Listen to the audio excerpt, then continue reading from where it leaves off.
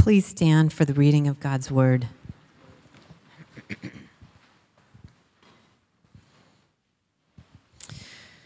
We are reading out of Luke 24, verse 36 through 47.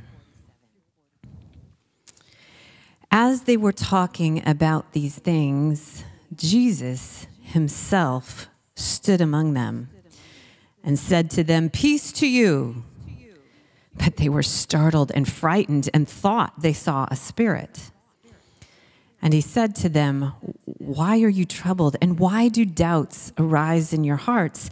See my hands and my feet, that it is I myself. Touch me and see.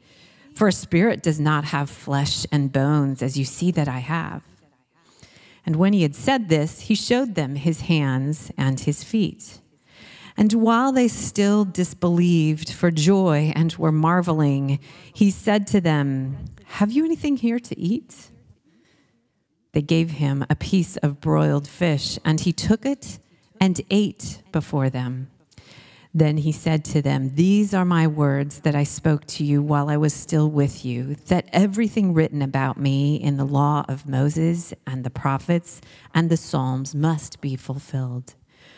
Then he opened their minds to understand the scriptures and said to them, "Thus it is written that the Christ should suffer and on the third day rise from the dead, and that repentance for the forgiveness of sins should be proclaimed in his name to all nations, beginning from Jerusalem." The word of the Lord.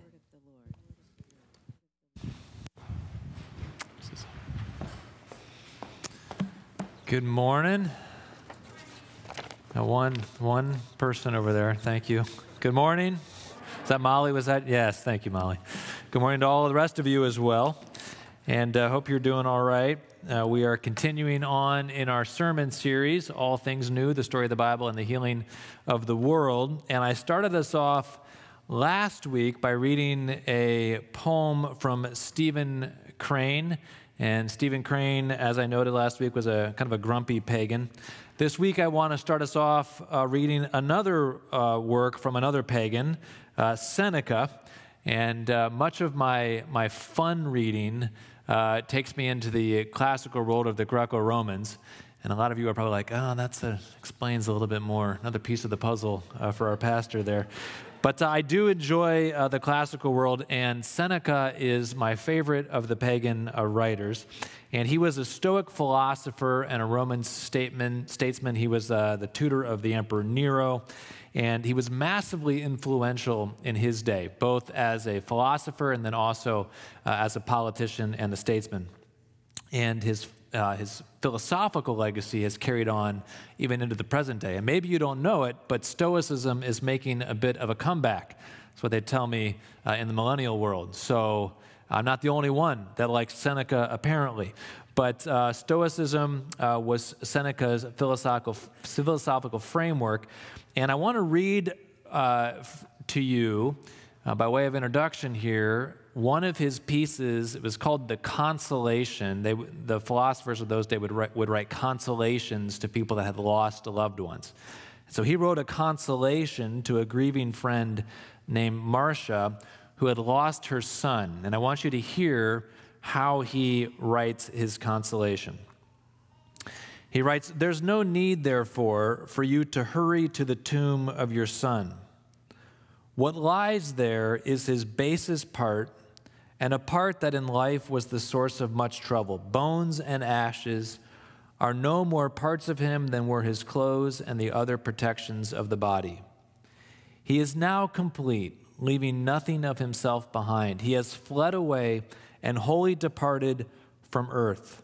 For a little while he tarried above us, while he was being purified, for a little while he tarried above us, and was being purified, and was ridding himself of all the blemishes and stains that still clung to him from his mortal existence.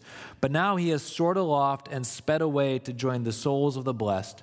A saintly band gives him welcome." So in Seneca's framework, and this would have been not just Stoicism, but really the whole Greco-Roman philosophical tradition, in that framework, the soul of those who had deceased was able to get free of the body. The ancient philosopher Plato would refer to the soul as the prison house of the body. The basest part of the human being, which was our material existence, that was the base part that the soul wanted to get free from, so that the soul could speed aloft to the heavens, where a saintly band would give the departed soul welcome. So the goal of redemption in the philosophical framework was to be freed from the confines of the earth and materiality, to be lifted up into the heavens and dwell there with the souls. Now take a moment to ponder Seneca's consolation. Just think about it, framework that he lays out. If you're a Christian this morning and you don't find much in Seneca's consolation to trouble you, then you should, in fact, be troubled. Because Seneca's consolation is very decidedly unchristian. It's very decidedly not the framework that the Bible gives to the redemptive narrative of Scripture. In our passage this morning, we're going to pick back up where we left off, and we're going to see, as we've already been read, that's already been read for us, Jesus eats broiled fish. And therein, I submit to you, lies the key to understanding the Bible's entire narrative of redemption. In fact, I titled my sermon, Jesus Eats Broiled Fish or the Redemption of Humanity. You can kind of take your pick as to which title you like, but they're basically going after the same thing. And I want to draw that connection for you this morning. What I want us to see, what I've been praying that you will see, is that God's plan of redemption is not the absolution or the annihilation of our humanity, but the consummation and the restoration of our humanity. So our aim this morning is going to be twofold.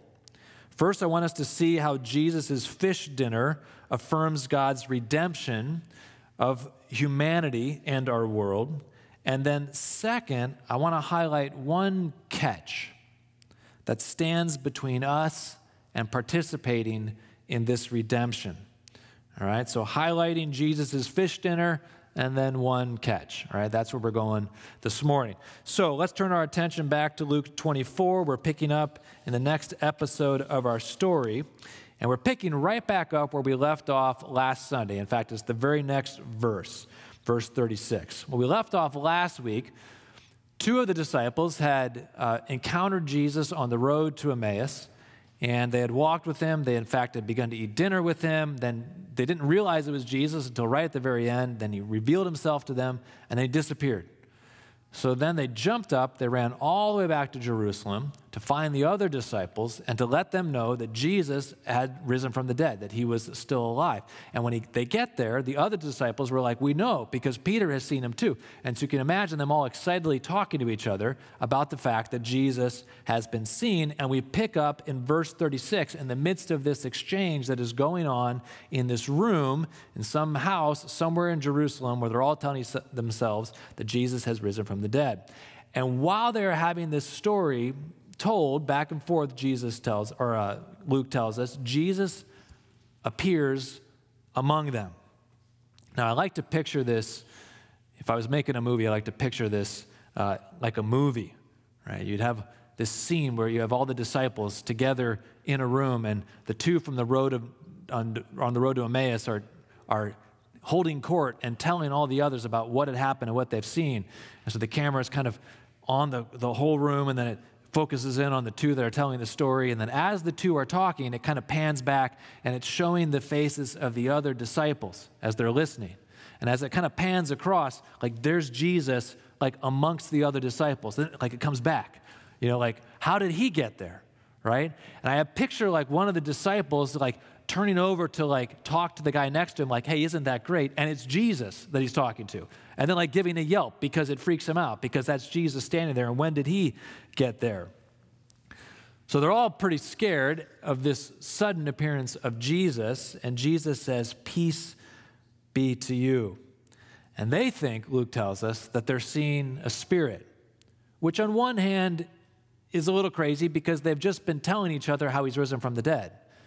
But on the other hand, Jesus is doing all these things that defy the laws of physics as they understand them. And so they presume in that instance that Jesus has come back from the dead in some way as a spirit. And so Jesus says to them, "Why are you troubled? And why do doubts arise in your hearts? See my hands and feet, that it is I myself."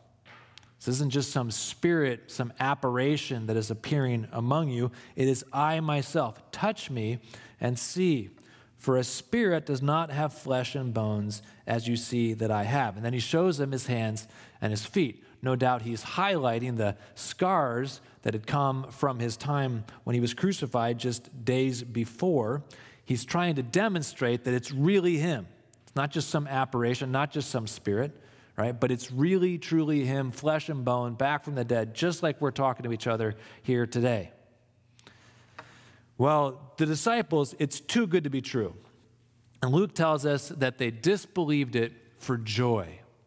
It's too amazing. When they thought it was a spirit standing there, it freaked them out and they were scared. But when they now are coming to terms with the fact that it's really Jesus, flesh and bone, they just can't even get their heads around it. It just seems too much. And so Jesus then asks for a piece of fish, and he eats that, and we're going to come back to that in a moment. But then he, from there, reminds them of all the things that he had been teaching them for the past 3 years, that everything written in Moses and the prophets and the Psalms had to be fulfilled. And then he opens their minds to understand the scriptures. So just like he had done with the 2 disciples on the road to Emmaus that we saw last week, he reveals how the scriptures, Moses, the prophets, the Psalms, all of it had been pointing to the truth that Christ, when he came, would suffer, would be crucified, would die, but then he would rise from the dead and enter into his glory. And so Jesus walks them through the scriptures again. He opens their minds to understand the scriptures, Luke tells us. This had been God's plan all along. Jesus rising from the dead shouldn't have been some unforeseen, unanticipated occurrence. In fact, the scriptures have been pointing to it from the very beginning. So now let's come back to this bit about the boiled fish. It's maybe a strange detail for Luke to note. Maybe you've read this passage before, and as you're reading through it, you're like, it's curious that he asks for a piece of fish and eats it. Like, why does Luke include this particular detail? But I would submit to you again that Jesus' eating fish is the key. It's the key that drives home the full mystery of God's redemptive purposes. Jesus eats in this moment to overcome their joyous disbelief. They think that he's a spirit, and he wants to demonstrate conclusively that he's not just a spirit.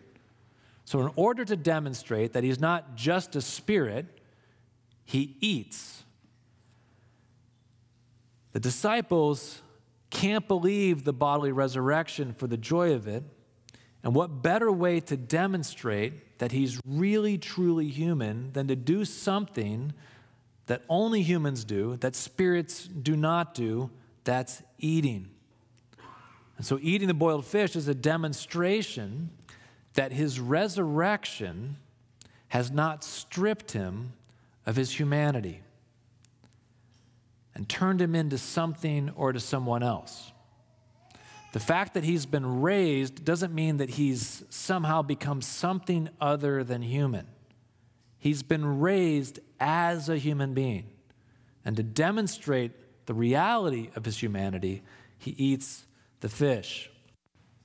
Now, clearly, Jesus is doing things that go beyond our present human capacity, even here in just chapter 24 that we saw last week and this week. He's somehow vanishing and reappearing in ways that you and I can't do. But that's not because he's less than human. It's because he's fully human. We've talked about this a couple weeks ago. All throughout the gospel, Jesus has been doing fully human things like this.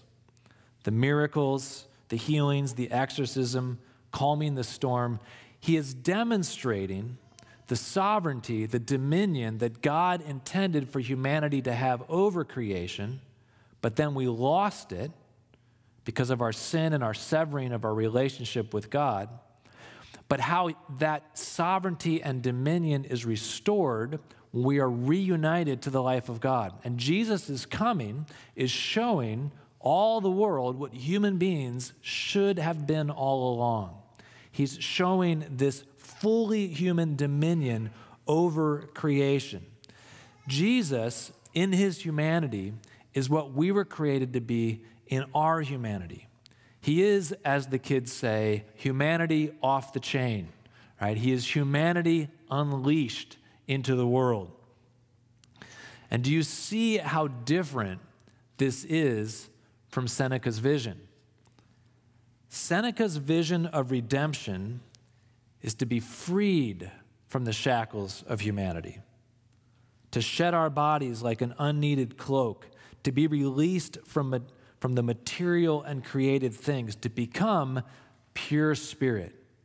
That's the vision of redemption that Seneca and really the rest of the Greco-Roman philosophical world had, of what redemption would be. It would be freed of humanity, freed of materiality, freed of our limitations of our bodiliness, and to go pure spirit up into the realm of the gods. But God's vision of redemption, as seen in Jesus' resurrection, is not the absolution of humanity, but the redemption and the consummation of humanity. And here's the truth the entire redemption narrative of Scripture has been driving at, that everything that God has made is good. And his aim with redemption is not the annihilation of creation, but the healing and the consummation of creation. To rewind it all the way back to the very beginning of our story, back in Genesis 1 and 2, when God made the world, God's own pronouncement over what he had made was that it was good, that it was indeed very good. And then sin came and messed up God's creation.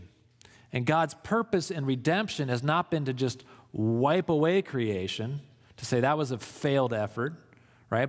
It's not to wipe away creation, but to fix creation, to heal creation, to make it what he intended it to be all along. And Jesus' resurrection is the first fruit of this new creation that God is making. He's showing us what it means for creation to be restored and redeemed. And it's not to become less human, but it's to become fully and more human. So I think it's important for us to remember the truth of the resurrection of Jesus, the bodily resurrection of Jesus, lest we unthinkingly begin to think like Seneca. When God is through with us, when he is through with this world, we will not be less human, but we will be fully human. Now, his restoration of creation, his restoration of you and I, of course, doesn't happen all at once. It doesn't happen in an instant. So we're not going to experience the fullness of it in this life. But we begin to experience even now the first fruits of God's restoration of creation and the restoration of the inward work, his inward work in our hearts. The bodily resurrection of Jesus, his boiled fish dinner, is the decisive statement that God's ultimate vision for your life and for my life is flourishing within a restored creation, not our removal from it. But now we get to the catch. In verse 47, there is a catch because not everyone will participate in this renewed vision of creation. And the catch is repentance. Jesus says that the message of the resurrection is to be proclaimed to the whole world, beginning in Jerusalem. And note the content of the message: repentance and the forgiveness of sins, or as some translations translate this, repentance for the forgiveness of sins. The message of forgiveness is the flip side of the message of resurrection. You think about how just Same way that getting rid of the dark and turning on the light are just two ways of talking about the same thing. Forgiveness of sins and rising from the dead are two ways of saying the same basic truth of redemption. Right? It's our sins that cut us off from the life of God. So to be brought back into the life of God is to have our sins forgiven. Right? And so here Christ is talking about this message of redemption, of resurrection, of our participation in the resurrection, going out to the whole world. But the only way that one enters into the room of redemption, Jesus says, is to go through the doorway of repentance. And this is the consistent message of the gospel all throughout the New Testament. Repentance precedes redemption. Repentance precedes restoration. Repentance precedes renewal. But what does it mean to repent? If redemption hangs on repentance, what does it mean to repent? Quite literally, the term repentance that we find in the New Testament quite literally means changing one's mind. But changing one's mind about what? Well, about one's own ability to make life work, both now and on into eternity apart from God. Repenting of our own self-sufficiency, of our own efforts to fix things. Pastor Manfred, in our pastoral prayer this morning, prayed for just all the difficult things that we've been seeing in the news the past week, or really you can extend it back, in the past number of weeks. Right? And there's so many acts of violence in our world. But it's not as though this is the brand new thing that has just happened. We can trace these acts of violence all the way back to Cain and Abel, to the very beginning of the human experience. Our whole human experience has been marked by violence. And we've done our best since our human existence to try to fix these things, right? The laws we put in place and all the sorts of things we do to try to curb our innate impulses for violence, but we have not yet been able to solve the problem of our violence and hatred towards each other. We have baked into the whole human existence, the whole human experience, the very truth of our brokenness. And repentance is coming to terms with the reality that the world that we live in and ourselves are broken beyond our capacity to repair them. And that we need to surrender ourselves to God so that He can fix and redeem us. That's what it means to repent. It means to surrender ourselves to God for Him to do His redemptive work in our lives. And this act of repentance, this act of surrender, it takes faith. Because here's the sobering truth of the gospel. It takes a cross to fix a broken world. And not just Jesus' cross, but our own cross. We gain our lives, Jesus has taught us, by dying to self. If we're going to go high, we only go high because we first have gone low. If we want to reign, then we have to first serve. Martin Luther, the great German theologian, he always spoke rather dramatically, and he says this about the gospel. When God makes alive, He does that by killing. When He makes righteous, He does that by making guilty. When He brings to heaven, He does that by taking down to hell. I think this is what our baptism is all about, isn't it? That in baptism, we are marking our death to our old way of life, the killing of our old man, our old self, the part of us that is alienated from God. It's the killing of the old way of life so that we can rise to the new way of life. This is the truth of the gospel, that death precedes life. And what's true with our humanity is true of the whole of creation, of everything that God has made. So often God has to crucify or unmake, kill the things that we love in order to fix them and restore them. thinking about how when my kids were younger, they would make paper airplanes. Maybe you remember making paper airplanes as a kid, or maybe as a parent, you think about helping your kids make paper airplanes. But, when my kids were first learning how to make paper airplanes, they would fold it all together, and then they would throw it, and it would be like, it'd go like 2 feet right into the ground, right? And then they would bring me their paper airplane, and they would say, Dad, my paper airplane, it doesn't work. I can't get it to fly right. And so if you're going to fix your 6-year-old's paper airplane, what do you do with that? Well, the first thing you do is you take it and you unfold it. You unmake it. You undo the efforts that they've done to create something. And in unmaking it, then you can put it back together properly. Fold it just right. Give it back to your kid, and then they throw my paper airplane, and it soars like 40 feet. Probably doesn't. But for this illustration, that's what you have to think about in your head, right? Right? But imagine your kid gives you the kind of paper airplane that could only go like 1 foot right into the ground, and as you start to unfold it, they're like, no. I want you to fix my paper airplane, not unmake my paper airplane. This is what we do, don't we, with our creations that we have. Right? We come to God and we're like, fix this. And so he starts to fix it, but it requires unmaking it. And then we take it back. Because we don't want you to unmake it, God. We want you to fix it. He's like, I'm fixing it. So often the case that God has to strip our marriages of health in order to heal them. He has to bring our parenting to the point of failure before we can learn what it means to really love unconditionally.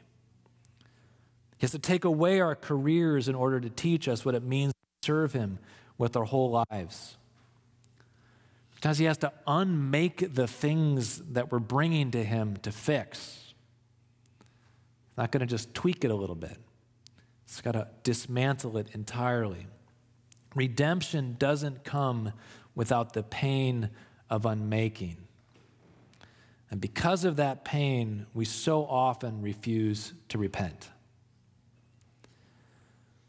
If you think, like Seneca thought, that God's goal with redemption is to free you from everything, all the things that have been made, and what God's goal with redemption is to get you free from those things, well, it's no wonder that you don't want to surrender yourself and what you love and your whole world to God. And you think God doesn't care about that stuff. You think he's just going to unmake it all and take it away from you.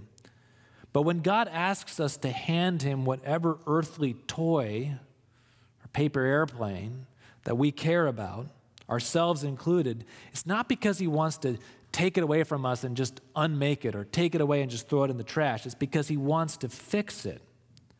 And he wants to then give it back to us so we can truly and really enjoy it as we should.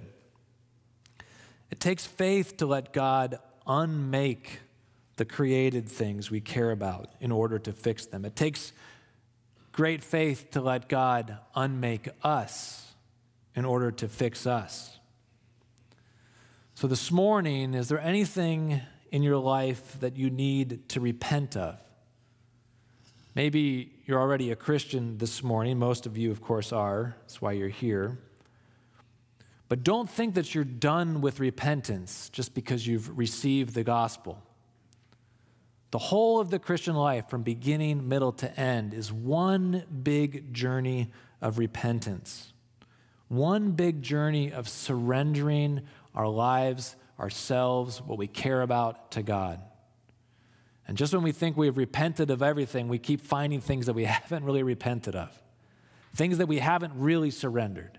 Things that we thought we had surrendered, but actually we hadn't really surrendered those things. And God is constantly saying, give that to me too. Give that to me too. I can fix that. I can fix that. I can fix that. But we're so tempted not to, because we know it's going to require an unmaking, and we don't want to be unmade. Is there an area in your life that you need to surrender to the Lord? And don't just think here of your sins and your bad practices, as though the only thing God wants you to give him is your sins. Right? You just bring your junk to God. God isn't just asking for your junk. Think of the earthly things, the good things, the things that he has made that you are tempted to keep pulled back from God. your businesses, maybe, your kids, your friendships, your hobbies. You're like, what does God want to do with my hobbies? He can keep his hands off my hobbies. Your career, your entertainment choices, the created things of this world that God has made that you would prefer to handle yourself.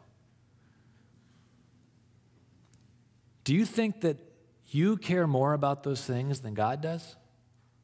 He's the one that made those things. He cares far more about the world that he has made than even you ever could or will. Surrender yourself and those earthly spaces of your life over to him. Invite him into those earthly spaces and let him have free reign. Be open-handed with the created things in this world, trusting that God's heart of redemption is not to strip you of your humanity, not to merely unmake your world, not to displace you from what he's made, but to restore you to your full humanity, to heal everything that he has made, and to give it back to you brand new, just like he did with Jesus' body. Jesus' body is the statement that God is committed to the creation that he has made. When we repent, we're saying to God, you know best. I trust you more than I trust myself. I give up trying to make everything work on my own. And if God this morning is bringing a certain area to mind which is not surrendered to him, then I invite you, he invites you to repent of your self-sufficiency. Trust him to lovingly unmake that area of your life. It's hard, isn't it? Because sometimes we just want God to fix it while we retain possession of it. I'll hold on to it, just tweak it a little bit. But God's like, you had to give it the whole thing to me and let me unmake it. It's painful, it hurts, but I'll unmake it and I'll put it back together. Trust him enough to lovingly unmake that area of your life, and in his time and in his own way to give it back to you in wholeness. Perhaps this morning you're not a Christian. I know we have some folks that are not Christians that join us on Sundays. If Jesus is calling you to repent, he's not calling you to repent of one particular area of your life. This initial repentance, this initial accepting of the gospel is a repentance of the whole of our lives. It's the repentance of all that we are. It's the call to surrender all that we are to God, all that we love, all that we care about, and to put it into his hands. The Bible teaches us that we are broken and that this world is broken and that only the life of God can put things right. If you let him, he will put to death the broken part of you. He will unmake the old you. And through Jesus, he will bring to life the new you. That's what it means to become a Christian. The Bible says that salvation is free. It's a free gift. It's not something that can be earned. But there is a cost, and the cost is repentance, surrender. Salvation is free, but it costs you your whole life. So if you want to come to Christ, if you are outside the family of faith and you say, I want to come to Christ, I want to be a Christian, I want to give my life to Christ, then that's what it is, right? The only thing you have to give to Jesus is yourself. That's what you give him. That's what he takes, and that's what he fixes. It'll involve unmaking. It might be painful, and almost certainly at some point will be painful. But in the end, he can make you as you should have been all along. Not just in this life, but consummated in the day of judgment at the end. Maybe that's something that you want to do this morning, and you can't even right now in the quietness of your own heart. You could pray something like this: Lord, I see that I need you in my life. I've tried to go my own way. I repent of my pride and self-sufficiency. Forgive me for holding myself and my world back from you. I surrender myself and my world wholly to you. Come into my life by your Holy Spirit. Put to death the old me. Unmake the old me and raise me up to the newness of life. If you can pray some prayers in that vein, in that direction, the giving of yourself to God so that he can birth his new life inside of you and make you as you should be, give yourself to him this morning, right? Enter into the relationship with God that he extends to you through Jesus Christ. Let the life of Christ be born in you. And then come forward, be welcomed formally into the church family and the waters of baptism. Let us celebrate that with you. Whether you're a Christian this morning or not a Christian, God loves you. He loves you as a human being. He loves the world that he has made. He loves your world that he has made, and he wants to redeem all of it. So give yourself and your world into his care.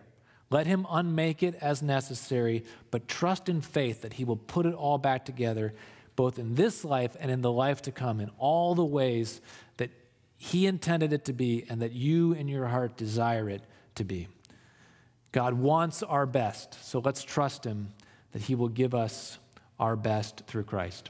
Father, thank you that you gave us your best in giving us Christ, that when we want in our own strength to fix our own lives, to make things work, to fix our worlds, to fix ourselves, Lord, we can't get it done, but you have given us Christ to heal us and to restore us.